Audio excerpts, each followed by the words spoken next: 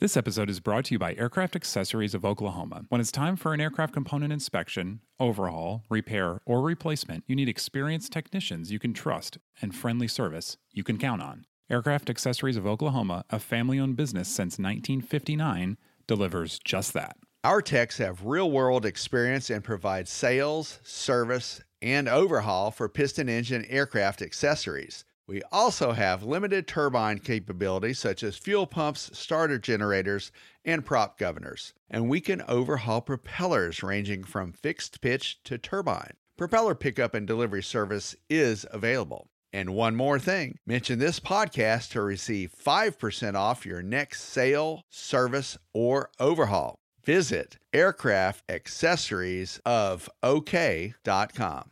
This episode is brought to you by Genesis Aerosystems, a Moog company and leading provider of autopilots for rotor and fixed-wing aircraft. The Genesis S-Tech 3100 digital autopilot provides increased safety, decreased pilot workload, and is approved for over 200 makes and models. To learn more about the S-Tech 3100, visit genesis-aerosystems.com. That's genesis-aerosystems.com.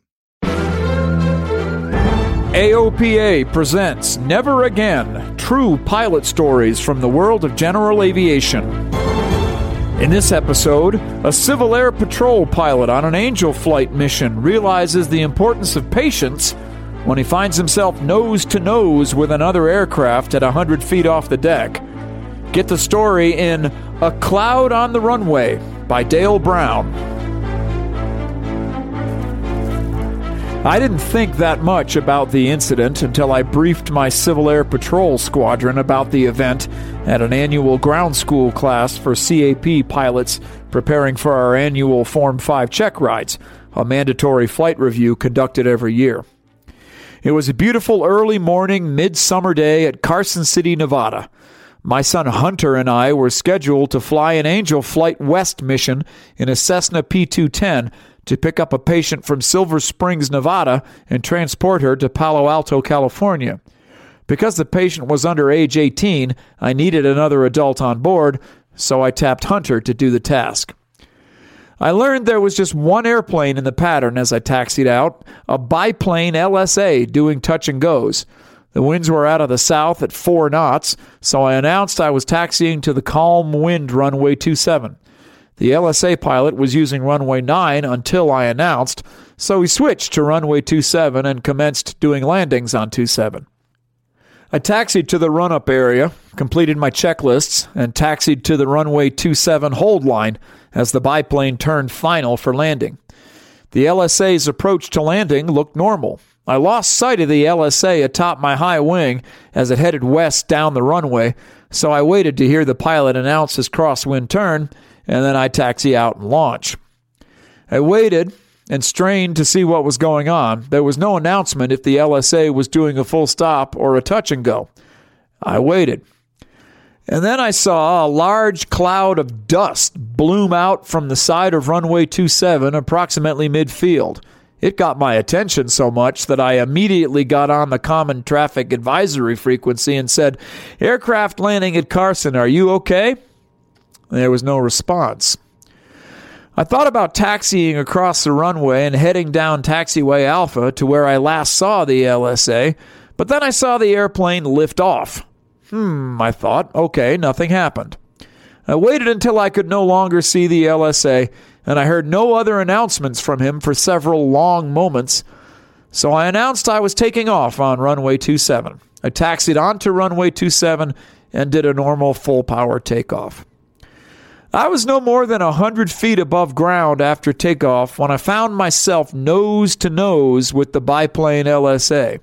The pilot was lining up to land on runway 9 just moments after I lifted off of runway 27. I did a 90-degree bank turn to the right, held it until I heard the stall warning horn, and then leveled out. The LSA passed off to my left just a few yards away. I could clearly see a large black object lodged in the airplane's landing gear. There was not one word on the radio from the LSA's pilot.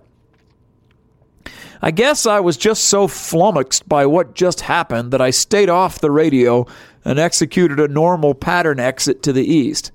There was nothing on the Carson CTAF frequency until several minutes later when somebody announced they were inbound for landing and the airport was announced closed. I headed out to Silver Springs, picked up my passenger, and completed my Angel Flight West mission. I found out later that the black object in the LSA's landing gear was a taxiway sign that the LSA ran into during the touch-and-go roll. I submitted a NASA incident report about this event, but was told that this was not a NASA safety incident, but classified as an accident, which did not qualify for a NASA safety report. I should have waited a few minutes longer to determine absolutely where the stricken airplane was and what he was doing. But he wasn't talking on the radio, so it was tough to figure out what to do. I was on an Angel Flight West mission, so I was definitely under the get the mission done mentality. My drive was to launch the Angel Flight mission no matter what. I could have waited a few minutes to sort out what was going on. Lesson learned. The Never Again podcast is brought to you monthly by AOPA, the Aircraft Owners and Pilots Association. You can find more Never Again stories online at AOPA.org by typing Never Again into the search box. While you're there, check out AOPA's mobile flight planning app, AOPA Go, as well as the many free training and safety courses from the Air Safety Institute. Find all of this and more at AOPA.org. The Never Again podcast is produced by Royce Earl. Thanks for listening. Fly safely.